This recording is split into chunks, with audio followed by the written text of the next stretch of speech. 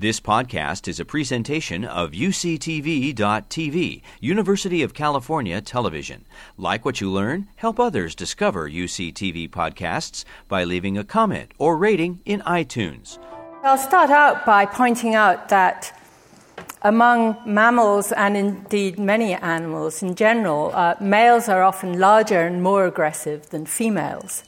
And this is because there's often a very great difference in reproductive potential between females and males.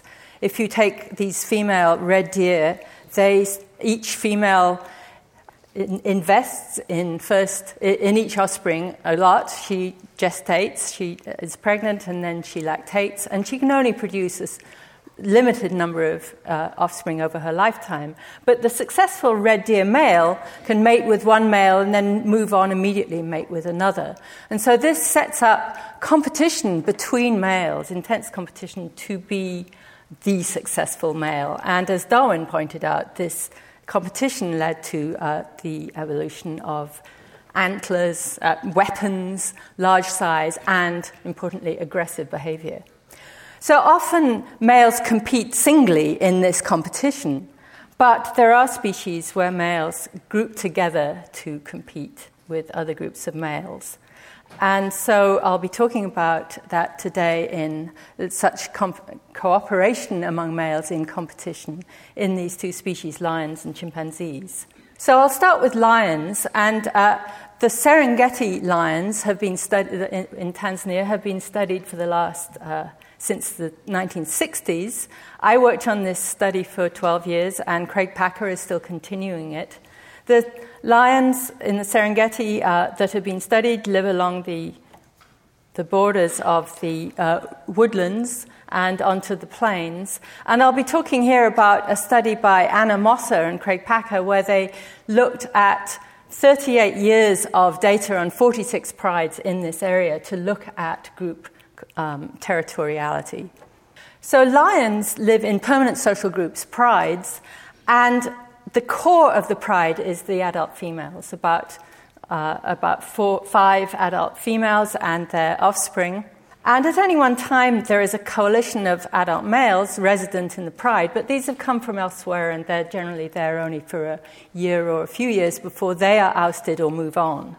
Females are territorial. They defend their group territory by roaring, by patrolling, and by attacking intruders.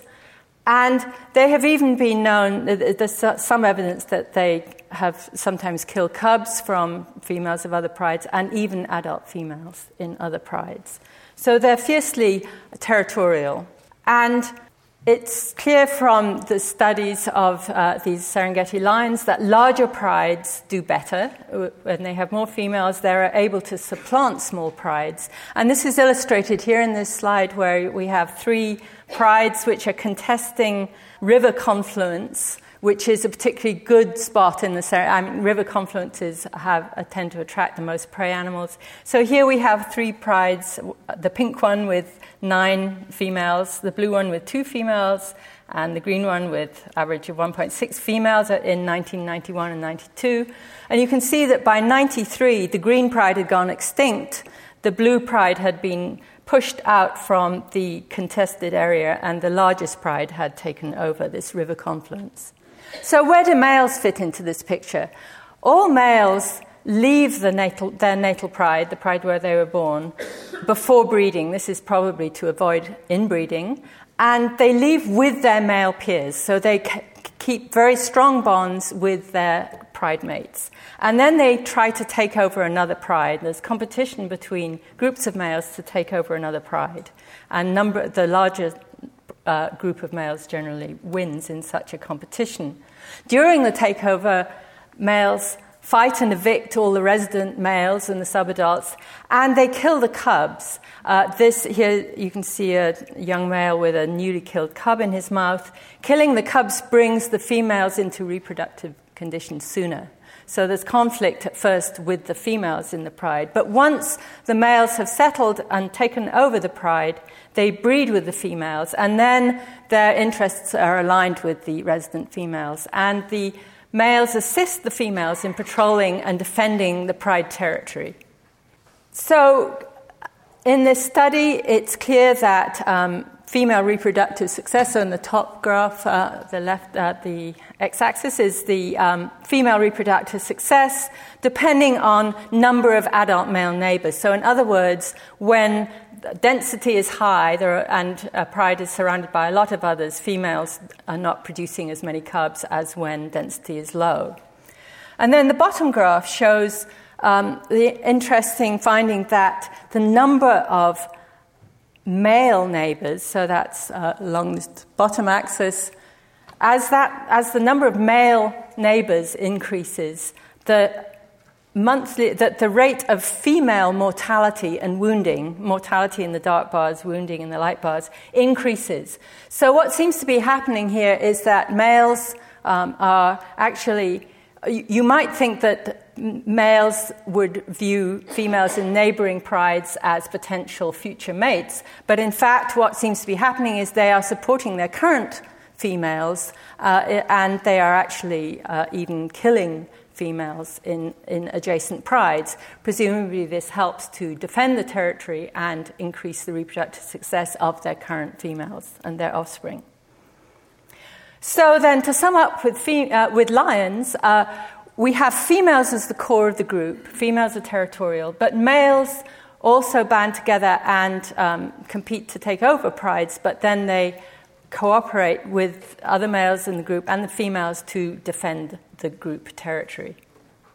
So now we move on to chimpanzees. Of course, chimpanzees are one of our two closest living relatives, and they resemble many human societies, but only a handful of other mammals, in that males are philopatric. Males stay in the group they were born all their lives. Chimpanzees live in permanent social groups called communities. So the males stay there with their kin, and females disperse before breeding. And especially in East African chimps, females, as shown by these smaller circles, tend to spend a lot of time in smaller core areas within the community range. They're less social than the males are, but the males together patrol the community range and they defend it against neighboring communities. So here I'm going to show you that the males patrol the periphery of their range. If they meet a group or hear a group of roughly the same size, they call back and forth and display and then generally withdraw back into their territories. But sometimes they make longer journeys into the territory of a neighboring community. They're very stealthy and quiet and spend a lot of time gazing into the territory of the next community.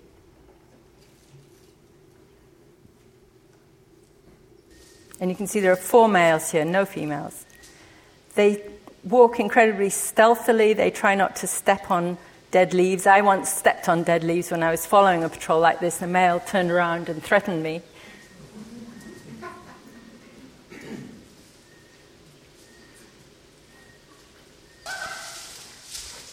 These males found a young adolescent male from the next community.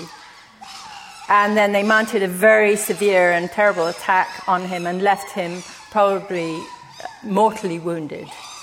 So we see males killing neighbors. They kill adult males, they kill infants, they occasionally kill even adult females.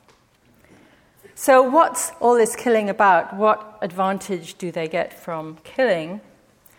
This shows a study by colleagues John Mitani, David Watts, and Sylvia Amsler of a very large community, the Ngogo community in Uganda, in Kibale Forest. And the grey areas show the community range over from 1999 to 2008, and the black lines show patrols by males in this community over that period. And then on the right, you see black circles, which show where individuals were killed. And so over this 9-year period, 21 individuals of other communities were killed by these males. These included infants, males, and one adult female.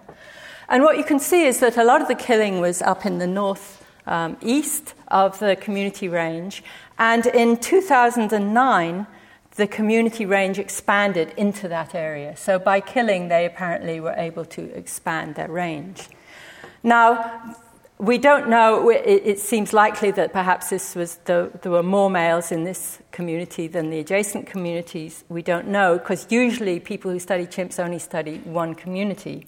But at Gombe National Park, we've been able to study two communities at once and actually look at the importance of relative number of males on use of shared range or overlapping range.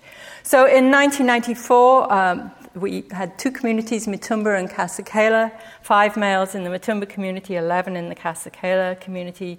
By 2004, the Mitumba community was down to 3 males. They actually went down to 2 after that.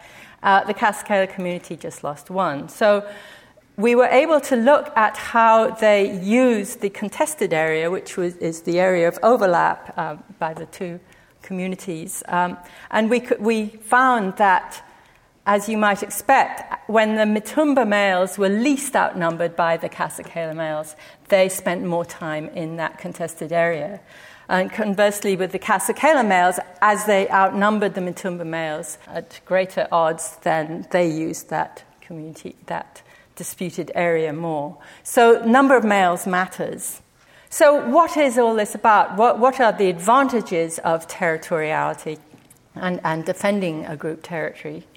There are various possibilities. Perhaps they are gaining access to food resources which improve the lives of both them and their females and their offspring, or they might immediately be able to capture more adult females.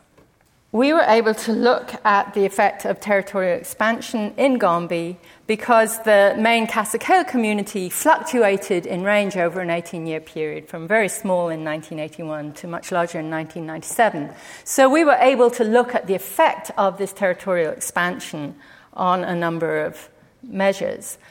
First of all, we were, during this time at Gombe, they were weighing the chimps regularly. As you can see, you put a banana in the tin and the top of the rope.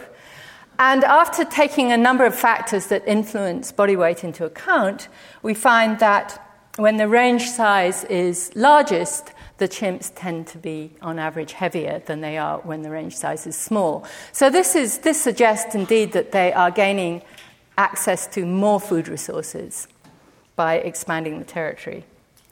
We also looked at female reproductive rates. This graph shows interbirth interval for particular females when the community range is a different size.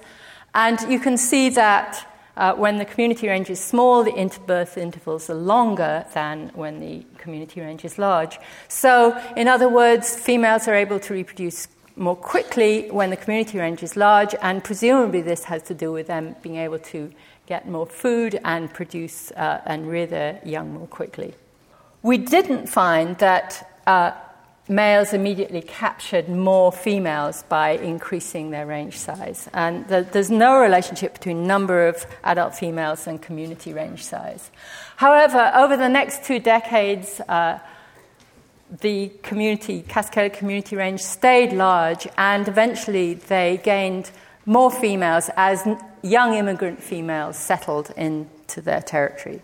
But community expansion doesn't immediately result in capture of adult females. Well, over different studies of chimps, there are very great differences in rates of killing, and of course, factors influencing into community violence or male violence and killing are of great interest to this symposium. So my colleague Mike Wilson recently has polled all of the people studying chimps across Africa, 18 different chimp sites shown here, or chimp communities by the black circles, and also 4 bonobo communities. And he has compiled, in this collaborative study, rates of killing in these different communities. And killing happens in almost all of the chimp communities, but not the bonobo communities. And one question was that there are people who suggest that killing in chimps is induced by human disturbance, by humans feeding them, or by fragmentation of habitat because of human activities. But we did not find that that killing rates were correlated with human disturbance. But we did find that rates of killing increase with the number of adult males in the community. And, of course, the very large, the point up at the top there is the Ngogo community. And also, killing rates were higher when population density was higher, very much as was found in the lions. Well, I've talked about violence and killing, but when we look at the males within groups in both these species, they form very strong friendly bonds. And the male lions stay for life with their partners, and they spend hours in friendly contact. Male chimps do compete with other males within the group for females, but they also spend hours in friendly contact and form very strong bonds which last for many years. These are often but not always kin. So to sum up then, intergroup conflict is a major context of male aggression.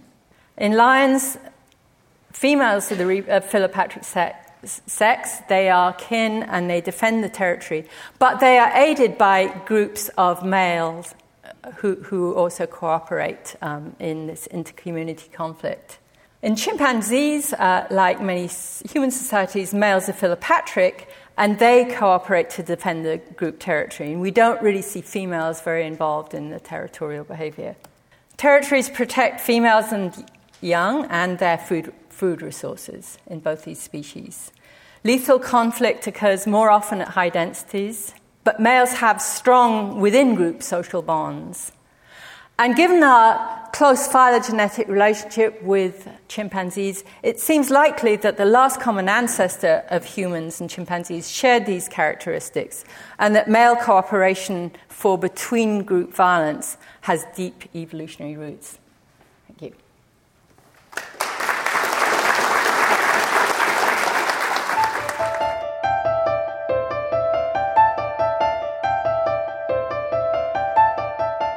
So the talk comes in 4 parts, and the major emphasis will be on hormonal mechanisms and neural mechanisms underlying male typical aggression. And the problem is pretty obvious. Daly and Wilson are Canadian psychologists, and they looked among a bunch of North American cities, and they found that when they plotted a lifetime incidence of murders by males of unrelated males, that the curve over the lifetime very closely matched the levels of testosterone in the blood. And their claim was that it was universal in the sense that their findings were not limited to North American cities. They studied many other parts of the planet as well.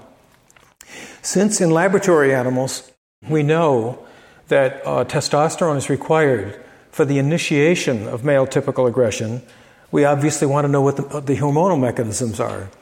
And they split into 2 parts. One would be androgen-dependent transcription in neurons, that would be gene expression in neurons, and the other would be rapid membrane-initiated mechanisms that don't necessarily require transcription.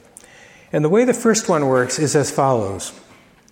That androgen receptors, which are proteins, AR, androgen receptors, if and only if they are bound by testosterone, come from the cytoplasm of the neuron into the nucleus, and they bind to a specific nucleotide sequence on DNA, which, if they're surrounded by other proteins called coactivators, will lead to androgen-dependent, testosterone-dependent gene expression in neurons.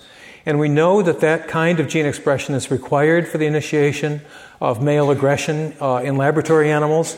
And one example would be the testosterone-dependent expression of vasopressin in certain hypothalamic neurons. But not all of aggressive behavior as caused by neurons depends upon gene expression. And in a couple of slides, I'll show some data that illustrate 2 principles of hormone actions in the brain. The first is that sometimes the final hormone product acting in a neuron is not the hormone that you injected or applied otherwise. It's actually a metabolite of that hormone. And the second thing is, as I just said, not all hormonal actions in the brain involve altered gene transcription. These two types of mechanisms have been shown in other systems that we've worked on to cooperate with each other, but that kind of cooperation has not been shown yet for aggressive behavior. So first, the chemistry. When you inject testosterone into an animal, it can act as testosterone chemically. Here are the 4 rings that are typical of a steroid: the A ring, the B ring, the C ring, the D ring.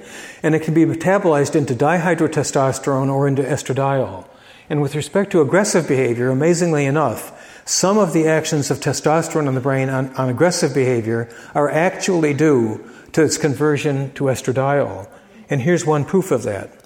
If you look at this complicated slide and just concentrate on the left side, you'll see that 15 minutes of estradiol treatment in the hands of Brian Traynor, who's now at UC Davis, 15 minutes of estradiol exposure would be sufficient to increase aggressive behavior compared to control. And by the way, a side point of that study is that this is particularly effective if the animals have only 10 hours of light per day and 14 hours of dark, compared to the other way around, 14 of light, 10 of dark. So the action of estradiol as a testosterone metabolite depends upon the circadian rhythm. And that effect happens too quickly to be involved with new gene expression.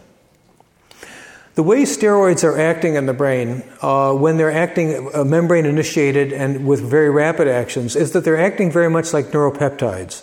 That is, the steroid comes to the nerve cell membrane, it binds to a receptor, and then there's a series of what we call signal transduction steps, very rapid signal transduction steps, which can lead to phosphorylation of ion channels in the neuron and to a change in electrical activity very rapidly, rapid enough to account for that effect that I showed on the previous slide. And then also there are later consequences of this signal transduction set of pathways, such that there can eventually be new gene transcription, which would be slow actions of hormones in the brain.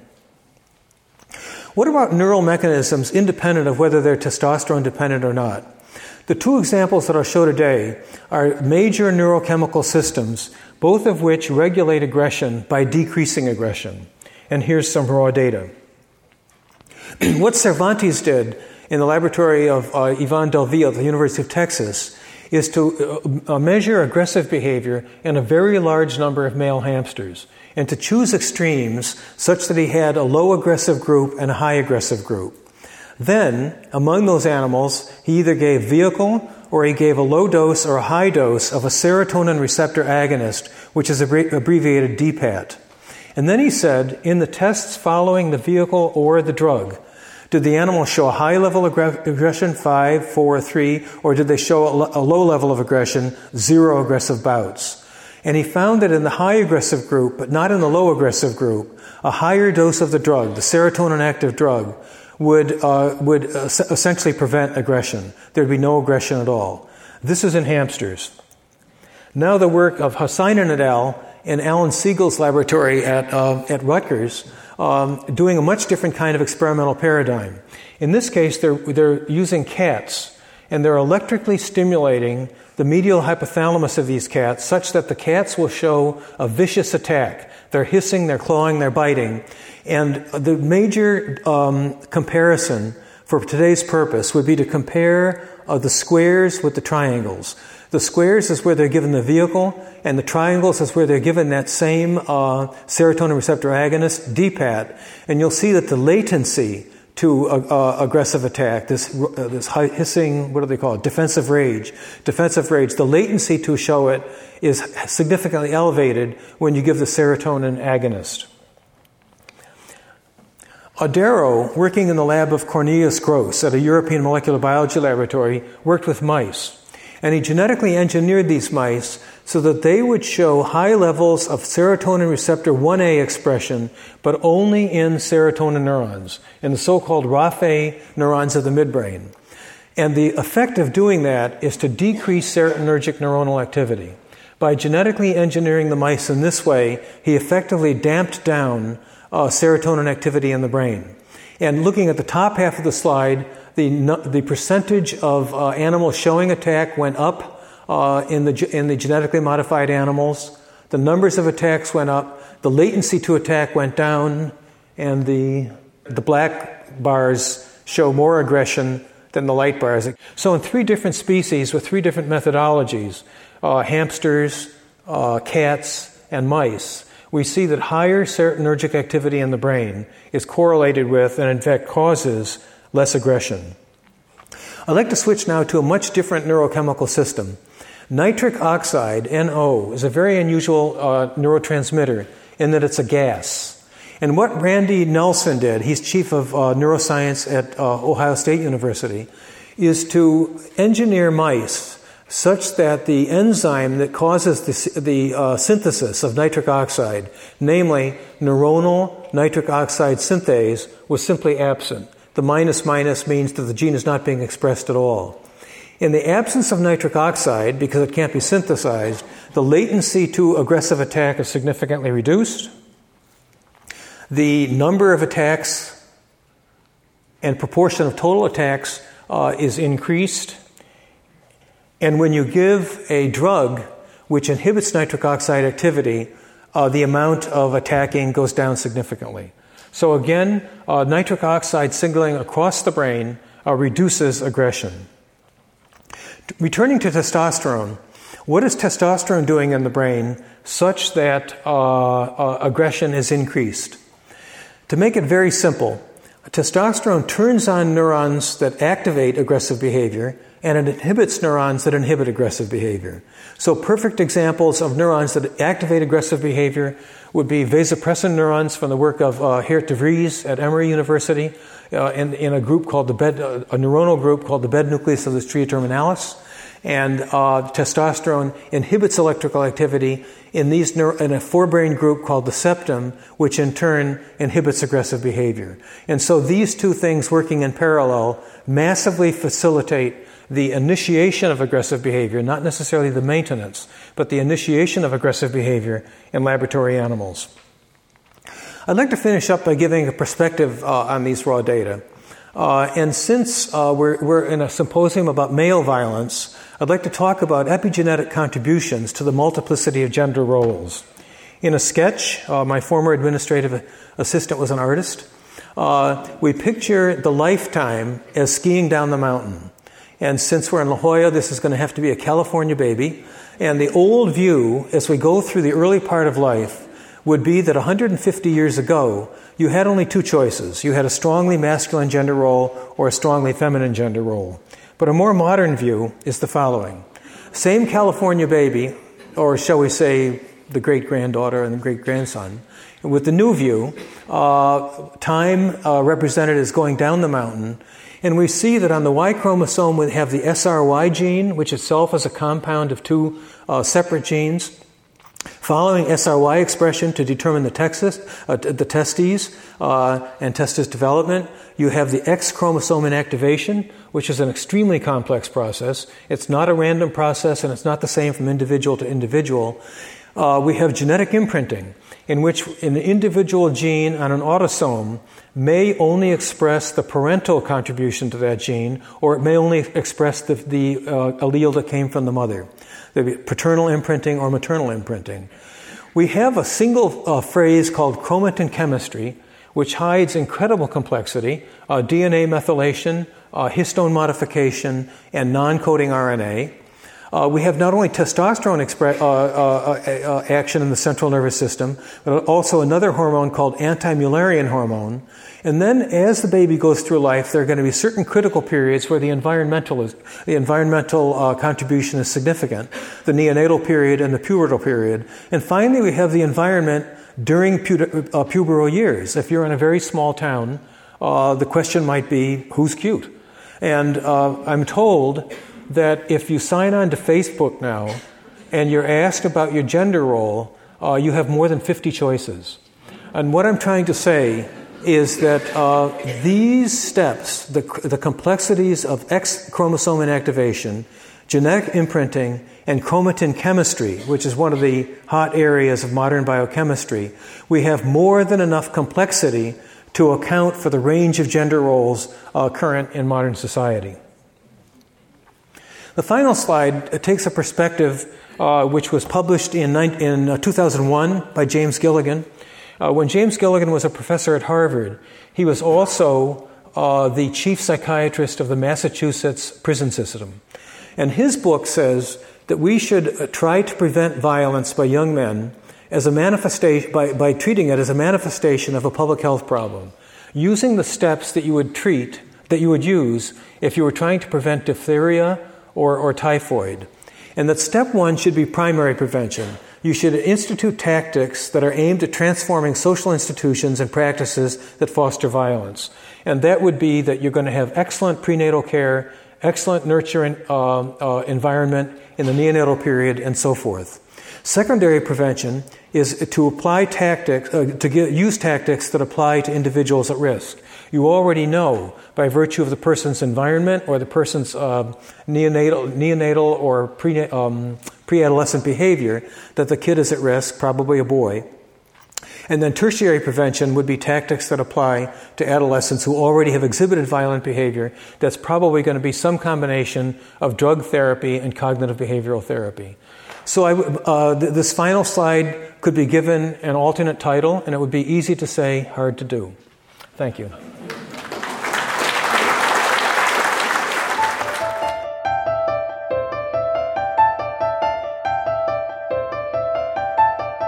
How can we understand humans as a species? We certainly vary in all sorts of ways in relationship to ecological, social, cultural pressures. But at the same time, I want to suggest that we have a need, if we're going to understand patterns of human violence, to take a kind of a deep evolutionary look at something to do with averages. So now the way that for hundreds of years, actually, people have thought about the essential nature of humans with regard to violence is in one of two, which are represented here by these icons.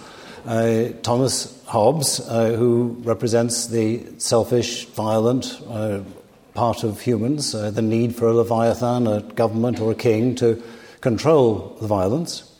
And Jean-Jacques Rousseau, who represents the notion that people are inherently cooperative, gentle temperaments, and non-violent. And if you take one view, then it tends to exclude the other. So if you are a follower of Rousseau, you say, well, basically humans are just utterly nice people, and sometimes they go nuts when an evil ideology or some other kind of disturbance comes in to break the peace. And or you can take a Hobbesian view and say we have to work incredibly hard to be able to get rid of the socialization for aggression and eventually make ourselves more peaceful. Well, of course, a resolution of this is what Chris Boehm, among others, suggested 15 years ago, which is that the answer is both of these things are true. But in that case, how can both things be true? Because they seem to be opposites. So that's what I want to address. And the mechanism I want to bring in here is the notion that we should be paying more attention than we have to the possibility that humans have been subject to two different kinds of selective pressure with regard to two different kinds of aggression. So one of them is, we'll call it proactive, predatory, premeditated aggression. The aggression that results from men sitting around a campfire saying to themselves, you know, those bastards who live 5 miles away, they really deserve us to go and raid them. And the other, the reactive, impulsive, explosive, is what happens when two men in a bar, after too much drink, one of them says, your mother's ugly, and the other one says, no, you know, you live in a farmyard with your daughter. And all of a sudden, they go out and have a fight on the parking lot, which is in fact the commonest form of American murder, in the parking lot outside the bar. So I want to suggest that these two are separable and usefully separable. And I understand that in doing this, I'm bound to be very simplistic. It is certainly the case that any individual has a propensity for both of these, and any individual action can involve both of these forms. But nevertheless, people all over the map have found it useful to make a distinction here. So developmental psychologists find it useful to distinguish children according to their propensity for reactive or proactive aggression. And psychiatrists, the same with adults. In fact, it's becoming an important diagnostic tool in thinking about domestic abuse. There are psychopathologies where you have explosive disorders on the one hand, fitting the reactive, and psychopathy, which is more associated with proactive aggression. You've got experimental models of types using the same species that Donald Pfaff spoke about recently. And then you've got observational models that tell the story. I mean, these photographs are of, on the one hand, on the left, you've got baboons escalating a fight. That's reactive aggression. On the other hand, you've got baboons doing what Anne Pusey was describing for lions, where males will stalk infants, not out of any kind of explosive reaction, but just deliberately to go and kill. Okay, so what we're talking about here are these two different types, and I'm going to suggest that they've been subject to different kinds of selection pressure. So I want to just emphasize the possibility that there are different mechanisms, sufficiently different, that selection can act in different ways on them. Reactive aggression. You've got the trigger being some kind of upset. Somebody is in your face. You're highly aroused. The thing gets going quickly, and the aim of the reactive aggression is to get rid of whatever it is in your face. And the target is quite easily switched, so all of a sudden, you don't want to be near that guy in the bar who's having a row with the one who said his mother is ugly. On the other hand, you've got the proactive, where a desire is conceived for something, whether it's power or status or money or women or whatever it is. And with low arousal, you plan the thing, and the aim is to achieve a goal. It's not to just lash out at anyone who's there. You stay with your consistent target. One of the interesting features of these two different styles of aggression is that no drugs are known, I believe that is still correct, that can interfere effectively with proactive aggression. Whereas with reactive aggression, you've got your SSRIs that can indeed, fitting with what Donald Pfaff was saying earlier, interfere with the low serotonin problem. And if we look at the animal models, we have evidence of different mechanisms in terms of brain activation. So reactive aggression is activated through the mediobasal part of the hypothalamus, proactive by the lateral, and so on. There are particularly dramatic experiments by Adrian Rain and colleagues showing that low prefrontal cortex activity is associated with murdering in a reactive rage, but not with proactive murderers. So if we can establish that these two kinds of aggression are different, then let's think about, first of all, chimpanzees. So intergroup violence in chimpanzees. The pattern of intergroup violence is that a large group, on average 8 according to the latest data, target a lone individual, a massive imbalance of power. Now, they target them by finding them as a result of going on a border patrol that we heard about, and sometimes making what's called commando raids, making a deep penetration into a neighboring territory, looking for opportunities to attack somebody. There is no provocation. There is no evidence that this is the result of a shortage of food or a shortage of females. In fact, it's kind of the opposite. It's more likely to happen when there is more food, if anything. At least that is the expectation, because that's when larger groups can more easily be formed. They get very excited about the opportunity to make these kills, but they only do it when they are completely safe. In fact, a remarkable feature of these attacks is that in killing an individual who is fighting for his life, none of them have yet been seen to be hurt badly, out of 152 kills recorded so far. So, of course, the killing is meant to be adaptive, even though there's still a tweak of a worry about exactly how you solve the collective action problem of getting everybody to be involved in that. But as we heard today, there are various kinds of benefits. So the implication of what I would like to call the imbalance of power hypothesis is that you had in the past, in the EEA, the Environment Evolutionary Adaptiveness, during the Paleolithic, you've had extreme imbalances of power occurring commonly for chimpanzees, very low risk of death for the aggressors because you've got enough of them, 8-1.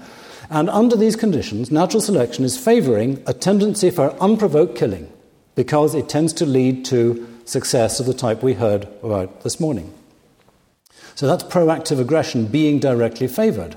Okay, now, here is a description of war in the Andaman Islands, the ultimate place for studying hunter-gatherers in many ways, because you've got an entire archipelago with no farmers there until very recently.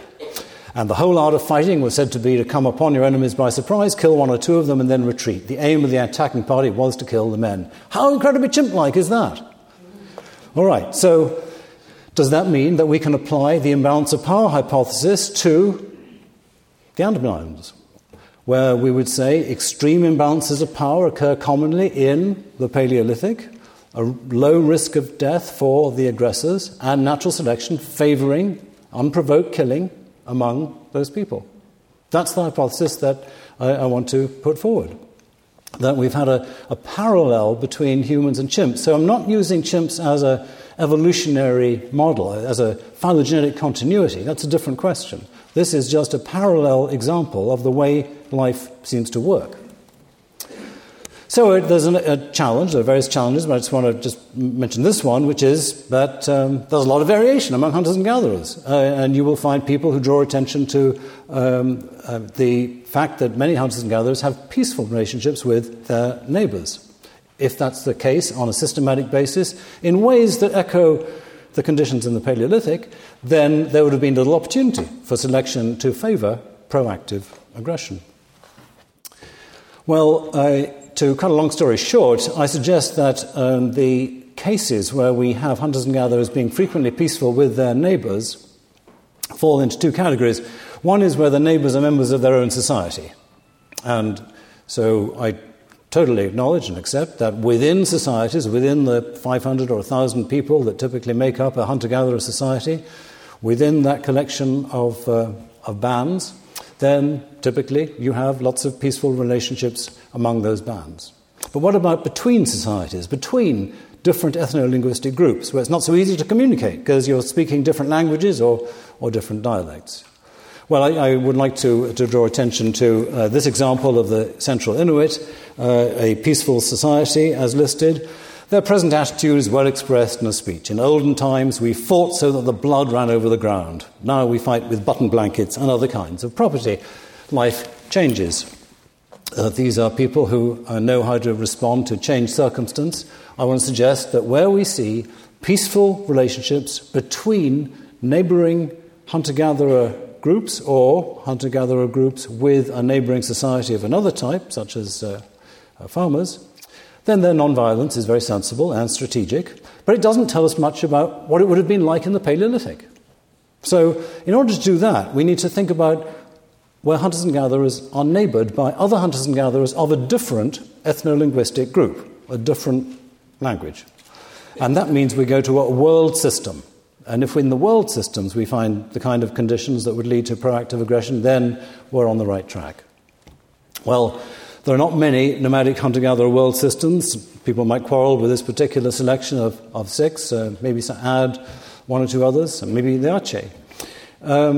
But this is what Luc Loaki and I did work with, systems where the war is anarchic because there's nobody coming in and being able to intervene on behalf of either different society. They're totally independent.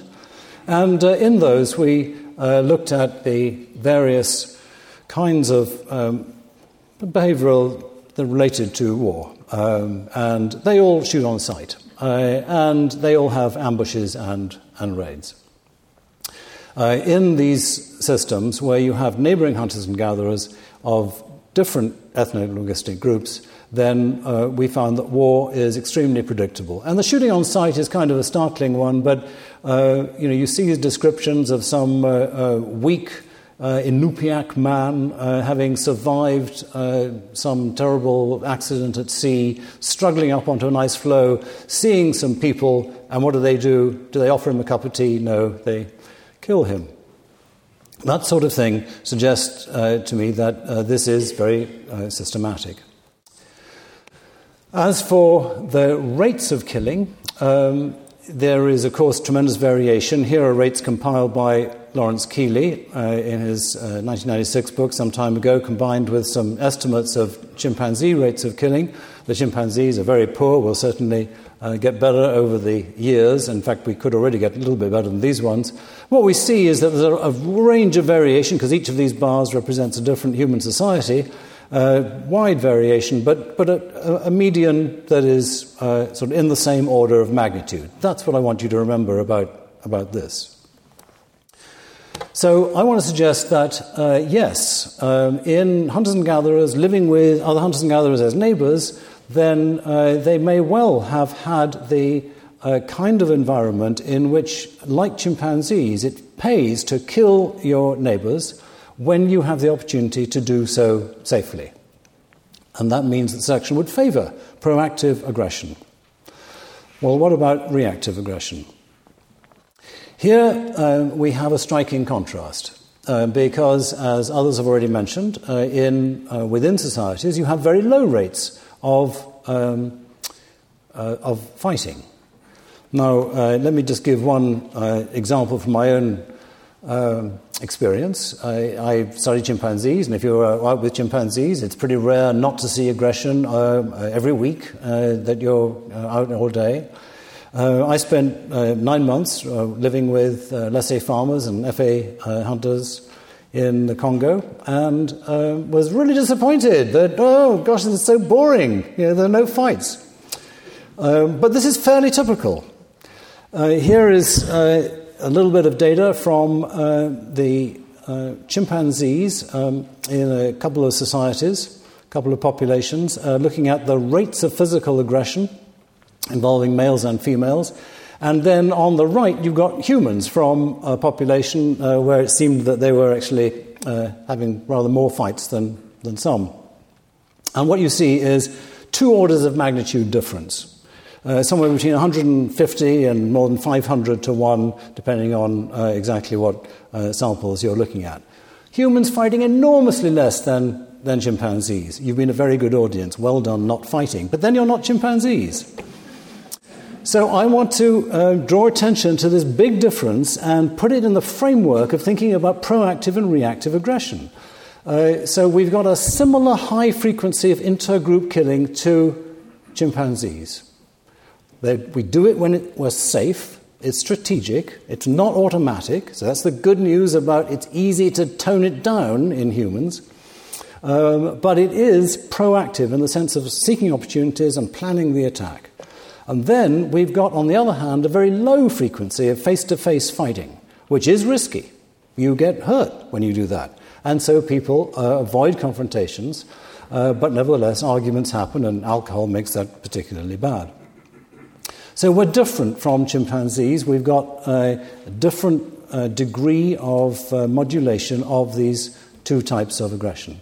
And then the question, of course, that's fascinating is, with reactive aggression, what is it about humans that means that we have strongly downregulated it compared to what we can imagine for a chimpanzee-like ancestor, or at least compared to probably the majority of primates? And we can look back in the past and get some fascinating correlations, maybe. Craniofacial feminization is an indication of reduced aggression. It's not definite. We see increased craniofacial feminization as we approach the modern era. And some people have suggested that might be related to downregulated reactive aggression as we get more female in our males in particular.